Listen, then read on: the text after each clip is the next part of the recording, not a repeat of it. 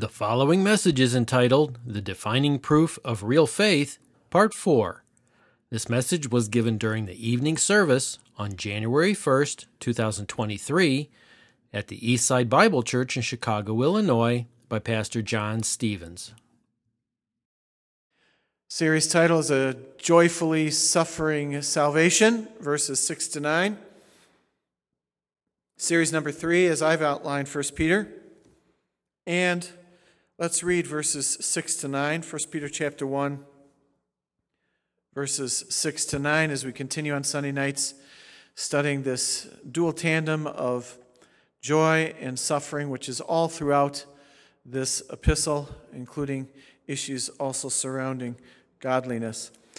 1 Peter 1:6. In this you greatly rejoice, even though now for a little while, if necessary, you've been distressed by various trials, so that the proof of your faith, there it is, proving, being more precious than gold, which is perishable, even though tested by fire, may be found to result in praise and glory and honor at the revelation of Jesus Christ. And though you have not seen him, you love him, and though you do not see him now, charismatics, ding ding, did you ever read that? But believe in him, you greatly rejoice with joy inexpressible and full of glory, obtaining as the outcome of your faith the salvation of your souls. Outlines galore. Let's go to the note sheet. We've already looked at verse 6. In your outline, Roman numeral 1, Christians are to be joyful despite suffering, despite trials. In this you greatly rejoice, even though now for a little while, if necessary, you've been distressed by various trials. The trials are not, like I've said many times, getting a flat tire for Jesus, or the pizza was undercooked tonight downstairs, so that's a suffering trial. No, this is trials for the faith. And this becomes plainly obvious as you continue on in this book. Roman numeral number 2 in your note sheet is where we're currently at. In verse 7, Christians are to be joyful while suffering for Christ as proof of saving faith. And we have started letter A underneath that. Fill in the blank. Joy while suffering is it's all capitalized for emphasis, is the proof, fill in the blank, proof of saving faith. In order that the proof of your faith. Point number 1 underneath it. Joy while suffering for Christ is the major proof. Now, how do we know that? Well, it's the preceding verse. In this you greatly rejoice, though suffering, so that, verse 7, the proof of your faith may be found to result in praise and glory. So obviously the antecedent, or the more simple way of understanding it, is the preceding verse. The entire preceding verse 6 is what Peter is referring to. It's a result clause, verse 7, coming out of verse 6. And since verse 6 is a continuous thought and statement, not broken up at all, then the one thought of verse 6 results into verse 7 as the proof of your faith. So point number 1 under letter A that we've already looked at, anything above the line, dotted line obviously is review, as I've told you many times. Joy while suffering for Christ is the major proof of one's salvation. Now the Greek reads slightly different in verse 7.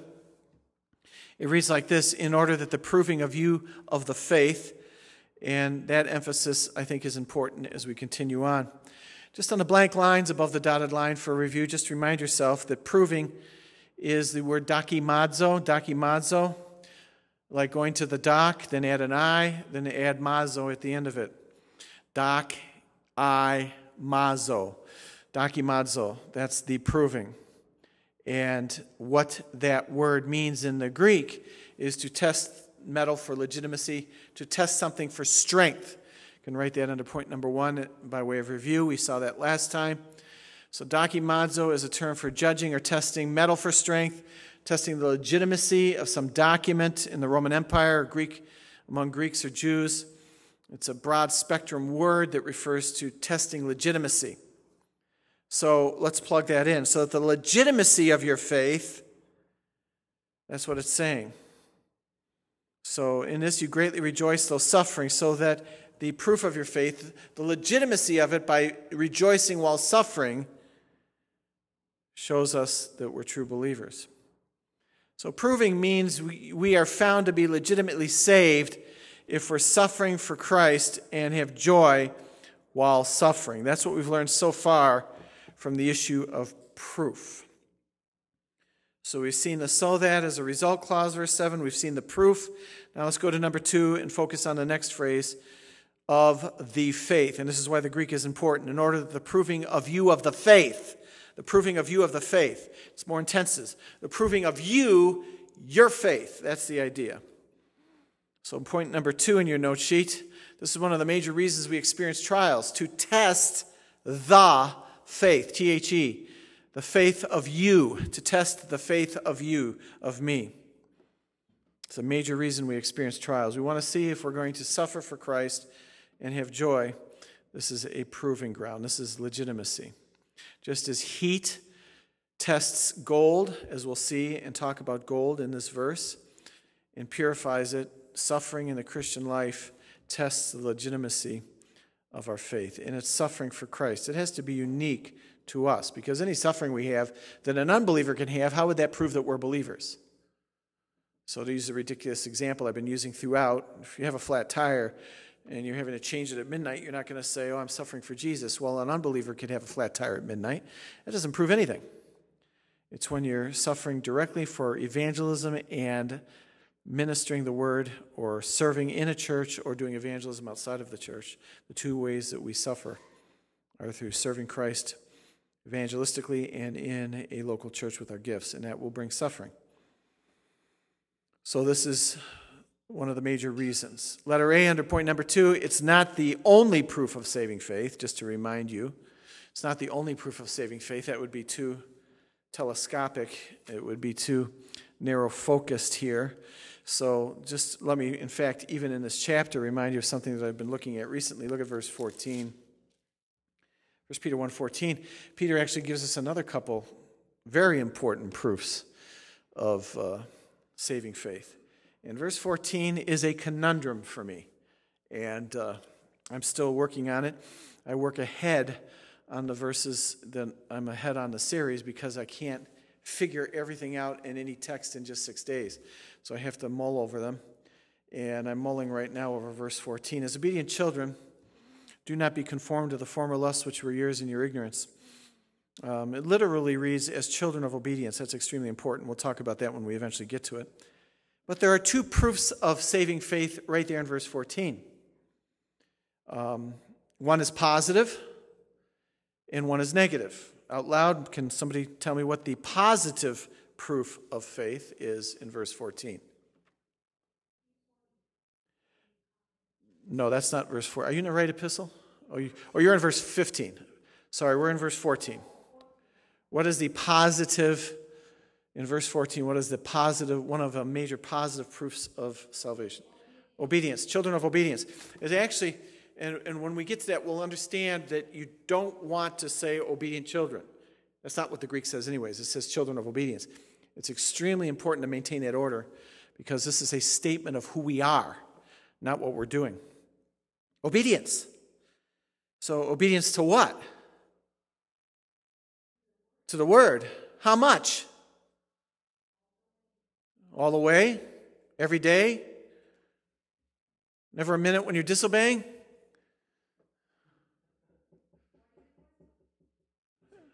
I don't know that I asked one. I didn't know that I just asked one. Did I ask a question? I may have. Yeah, I said, all the way? Every day, every moment? How much obedience proves that you're a child of God? Aha! Not an easy one, huh? So, well, when I figure that out, I'll let you know when we get to verse 14. Now, in verse 14, what is the negative?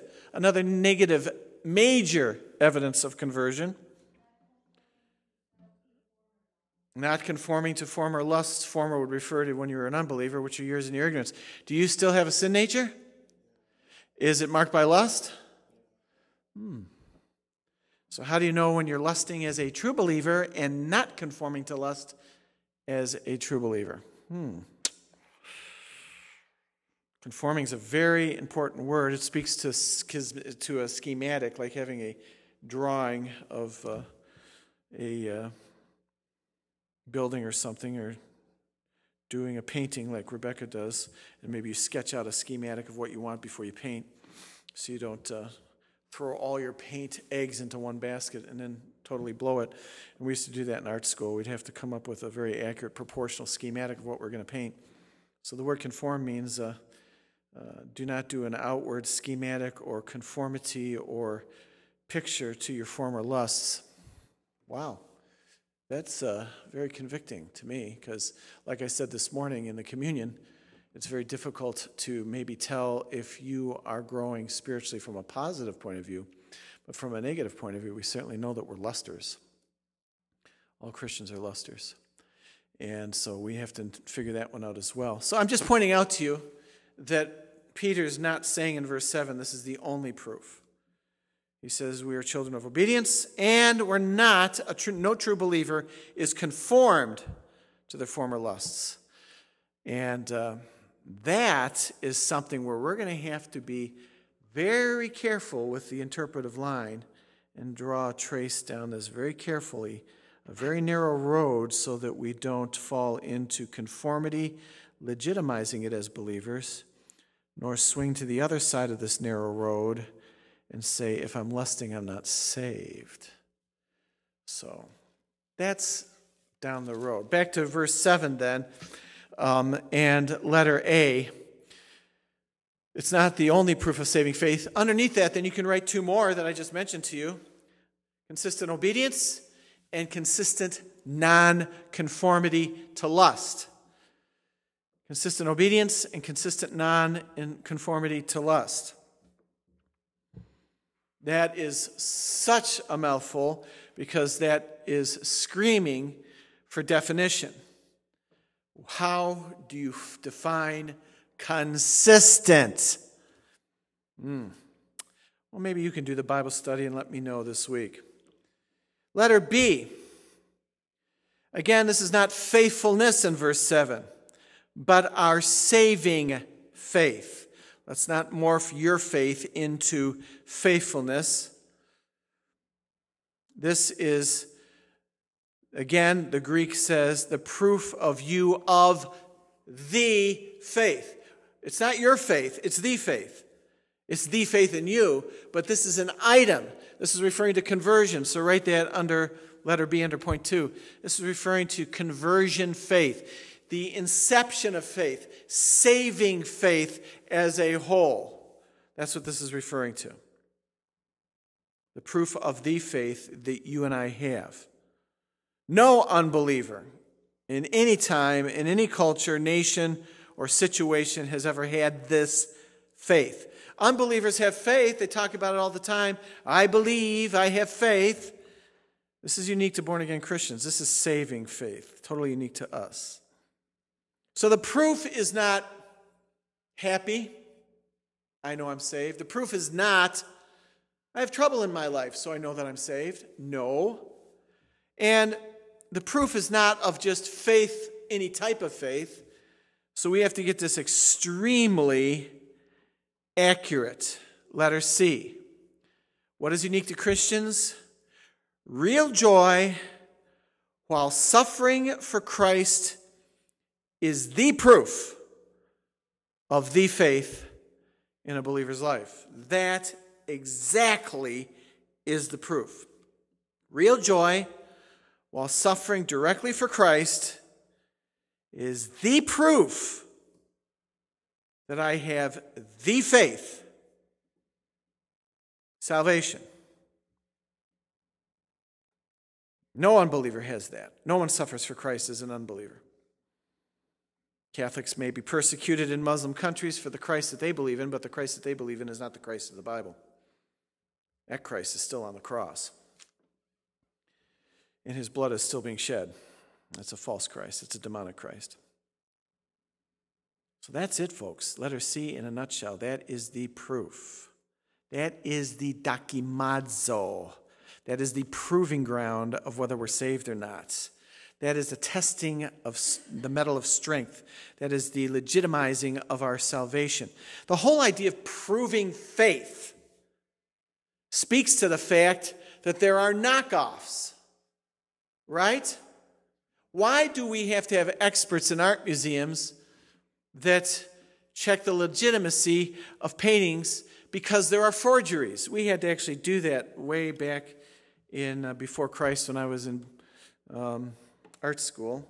I had to take a course and study the real thing versus the fakes of various paintings. We did it with, that was ancient history, slide projector photos.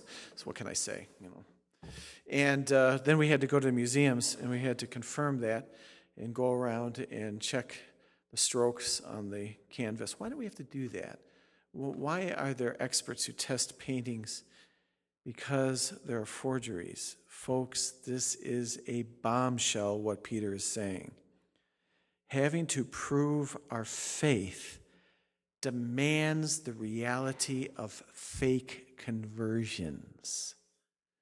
If there is a proving of legitimacy, then there is the reality of forgery. Please write that down under C. If there is the proving of legitimacy, there is the reality of forgery. That makes sense. And if Satan is masquerading as an angel of light, he was the great forger, wasn't he? Yes. Do you think he was really concerned about Job when he confronted God about Job? Think he even cared about Job? No.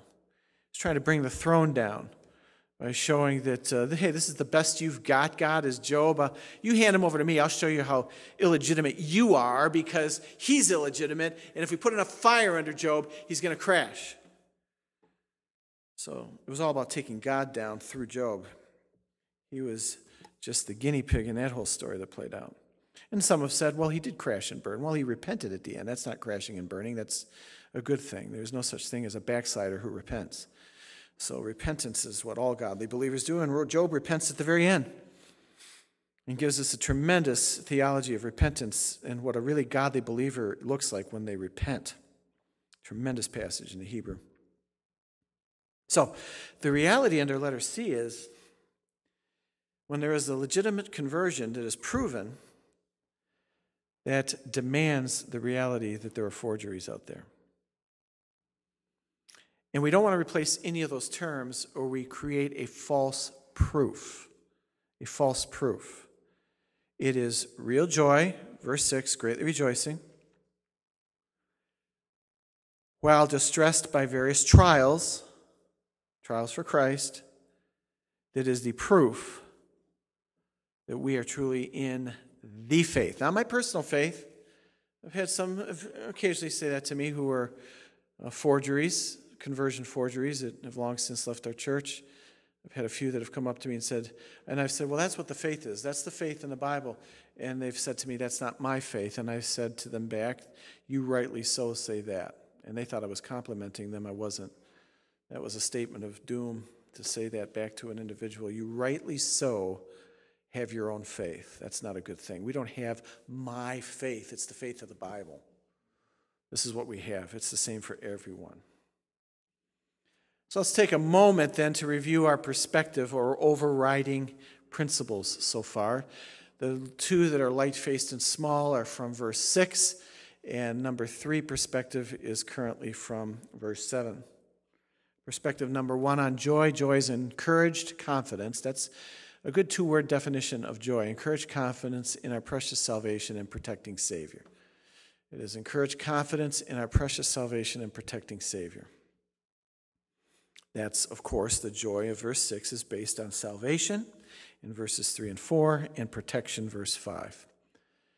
Second perspective that we saw in the previous series, just for review, joy is meant to be a partner with persevering trials. That's in verse 6. Greatly rejoice while distressed by various trials. And now we'll bring in perspective number 3. At this point, in the middle of verse 7, fill in the blank, joy while suffering for Christ is proof that our salvation is real. It is proof that our salvation is real. Not the only proof. I showed you 2 in verse 14. But this is what you want to look for. When you stare in the mirror and you say, how do I know I'm saved? Do not do what many believers do.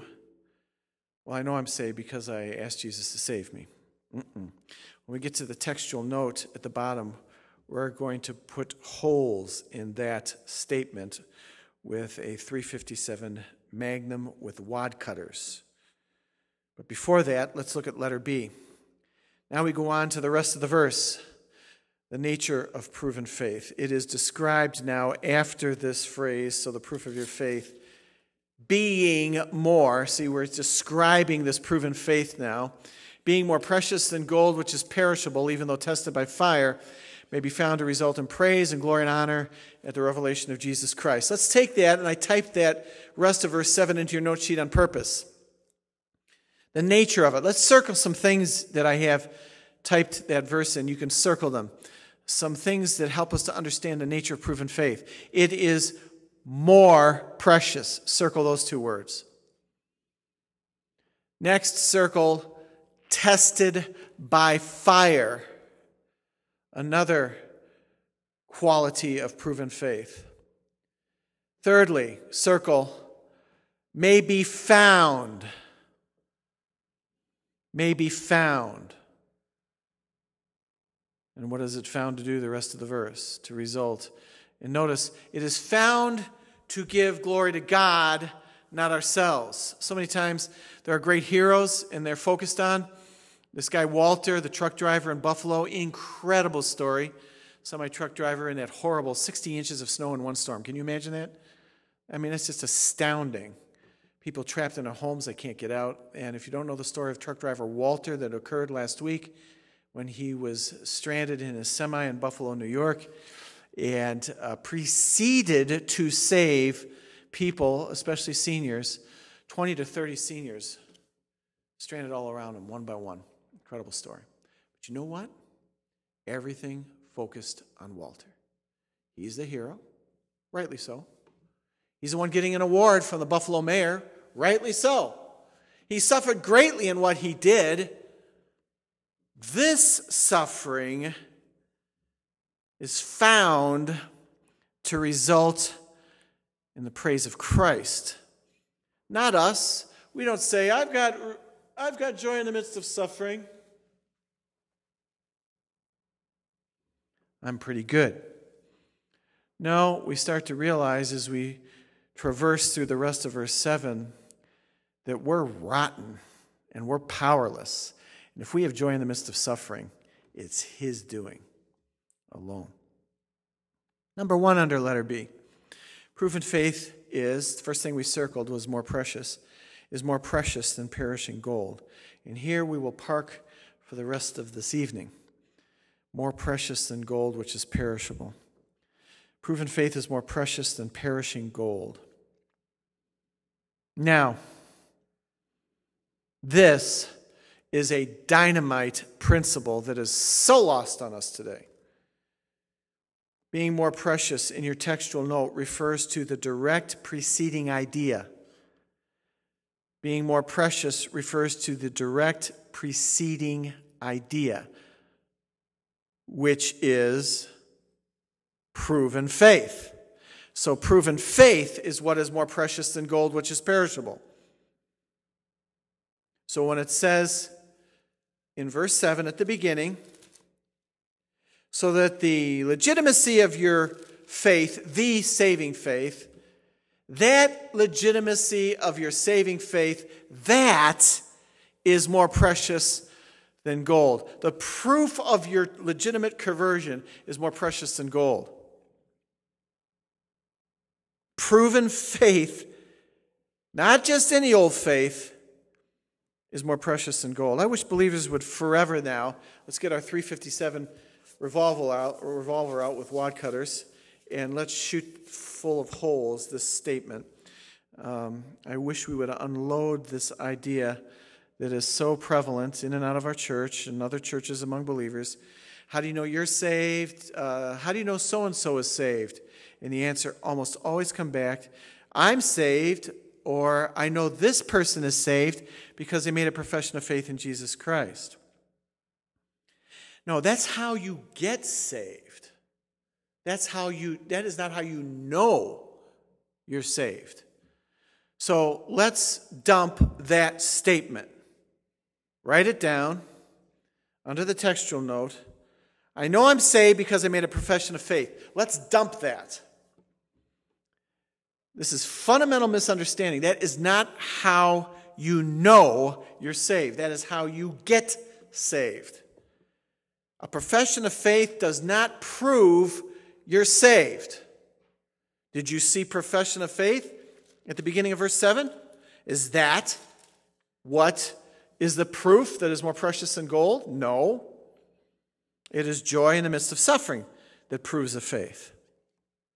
So I'm saved because I made a profession of faith. How do you know so-and-so saved? Well, they made a profession of faith. I hear that all the time. That doesn't prove anything. Remember, we've got paintings that are originals and paintings that are forgery, and they look exactly the same. You've got to study the brushstrokes. And when you're trying to determine the forgery of a unit, you've got to date the painting, and you've got to date and examine the brushstrokes and so forth. It takes a lot of study. I'm saved because I made a profession of faith is not how we know someone is saved. So we want to shoot that full of holes. You don't want to say that to anyone anymore, right? You don't want to say that ever again. How do you know so-and-so in your family or a friend? How do you know they're saved? Well, they made a profession of faith. You don't want to say that.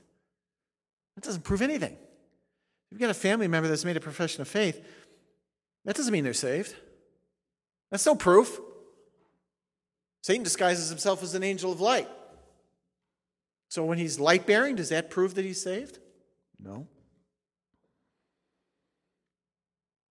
Instead, we need to say this. I came up to you and said, how do you know so-and-so is saved? Well, the person professed faith in Christ, but I'm waiting to see if that profession proves to be legitimate. That's an accurate statement.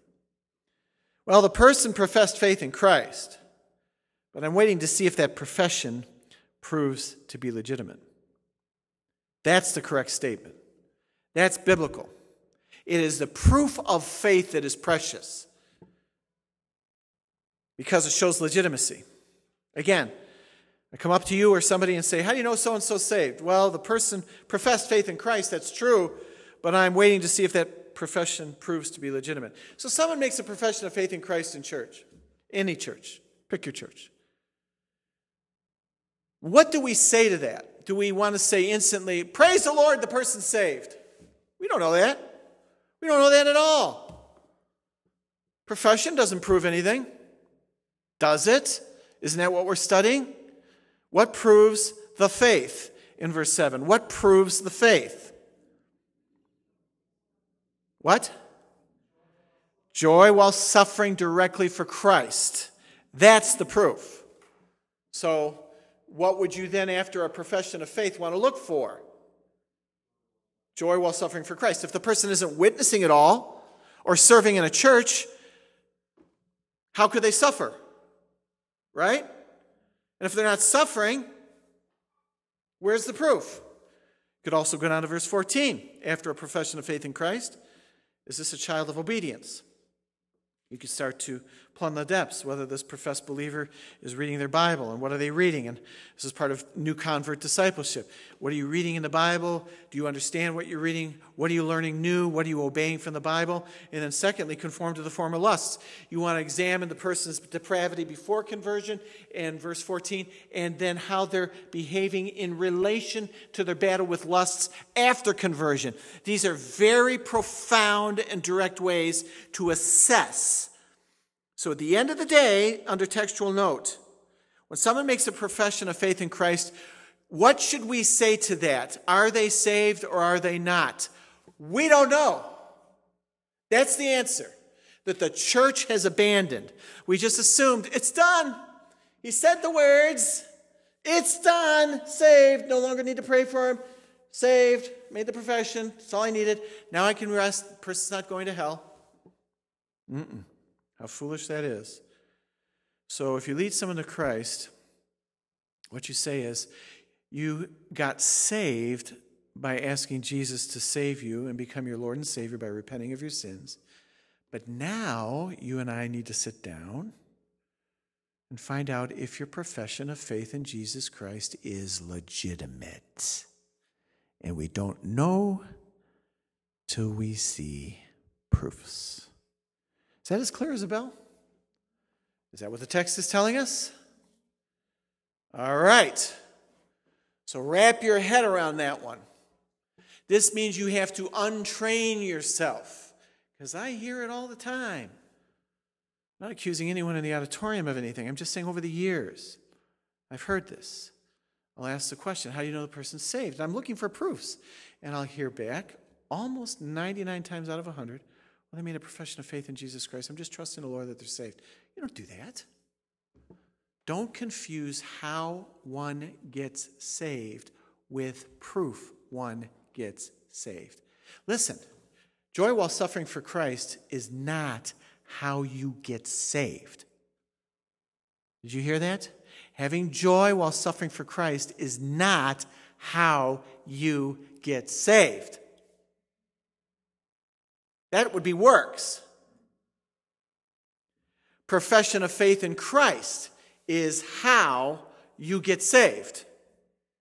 Profession of faith in Christ is not proof. So think about that. Joy while suffering for Christ is not how you get saved, and profession is not proof that you're saved. And if you invert those, you're in a world of heretical trouble. So yes, actually, we're borderline heretics when someone like me says to us, how do you know that person is saved? And we say, because they made a profession of faith. No. That is not a proof.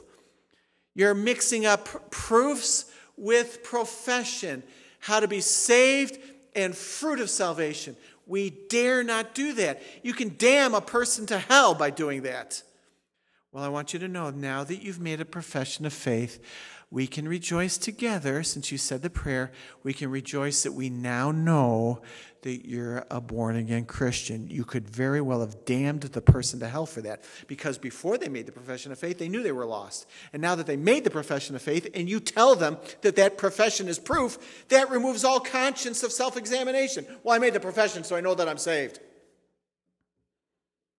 This is so extremely important. Perspective number 3 is extremely important. Joy while suffering for Christ is proof that our salvation is real. Say the mantra to yourself. Profession brings salvation. Fruit proves salvation.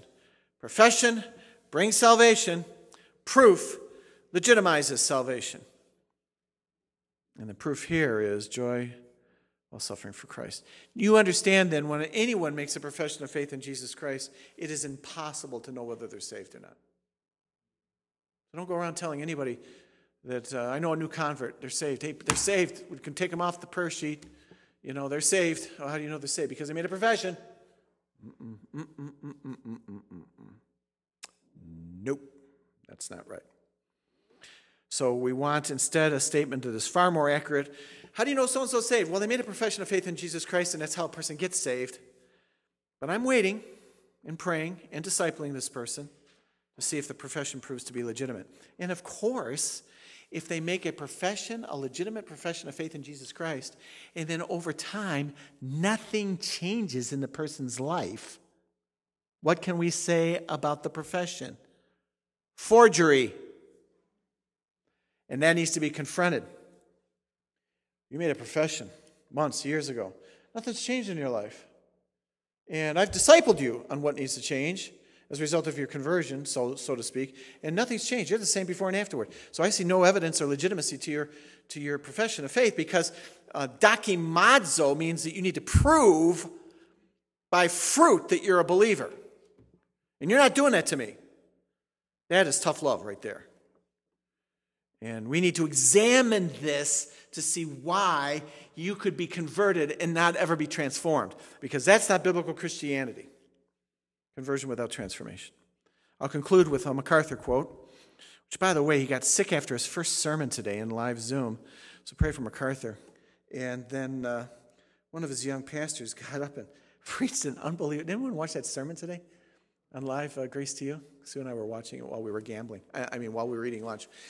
And he stepped in with a half hour to prepare and knocked out a 1 hour, unbelievably brilliant sermon with John MacArthur sick. Like, wow. There's guys like me, then there's guys like him. I couldn't have done that. 10 ways to Sunday, I'll tell you that. Incredible.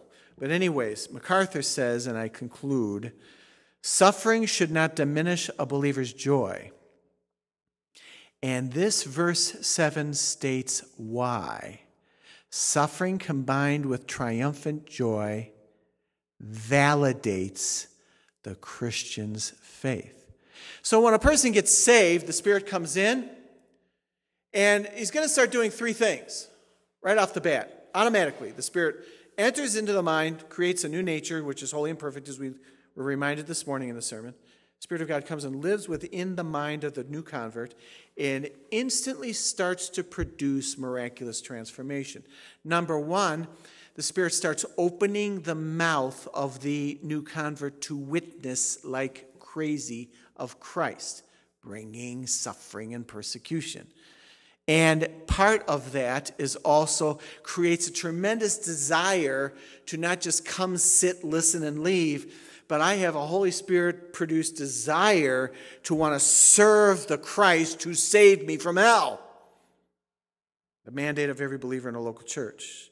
Number two, the person who makes a legitimate dokimazo, proven faith in Christ, and has the faith, it becomes massively hungry automatically for the Word of God. Just soaking up the Word. Tons of questions. I've always over the years been able to tell, usually a true disciple of the faith, when I'm discipling a new convert, I sit down and say, well, what are you learning new in the Bible? Oh, I've got so many questions. I was reading this, I was reading this, I was reading this. Please help me.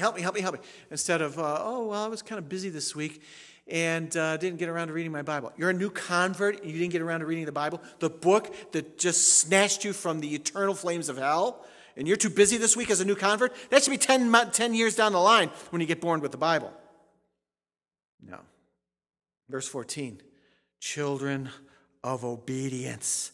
I am hungering to not just serve, not just witness, verse 7, but verse 14, I'm hungering to obey. I am so wicked, and I've been polluted by my former life of lust that was in my ignorance, as verse 14 says.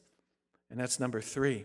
Now the true believer, the Spirit comes in and all of a sudden produces an oh my goodness shock in the mind of the dead unbeliever that's now converted.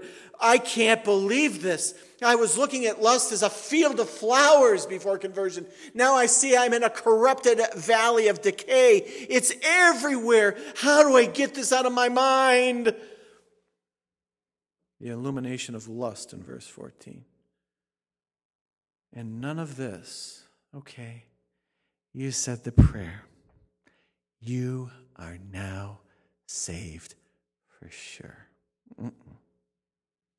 Warning, red light spinning above the door.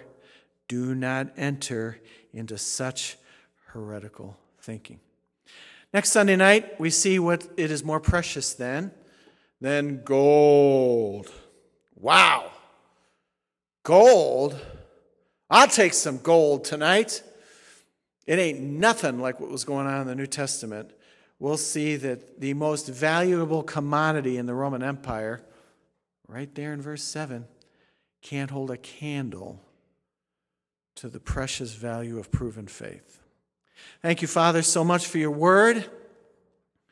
We leave it now temporarily in corporate learning to go to permanently and regularly during each day of the week, privately, hungering and studying your word, to fellowship with the Spirit, to be transformed. Empower us to do this in Jesus' name. Amen.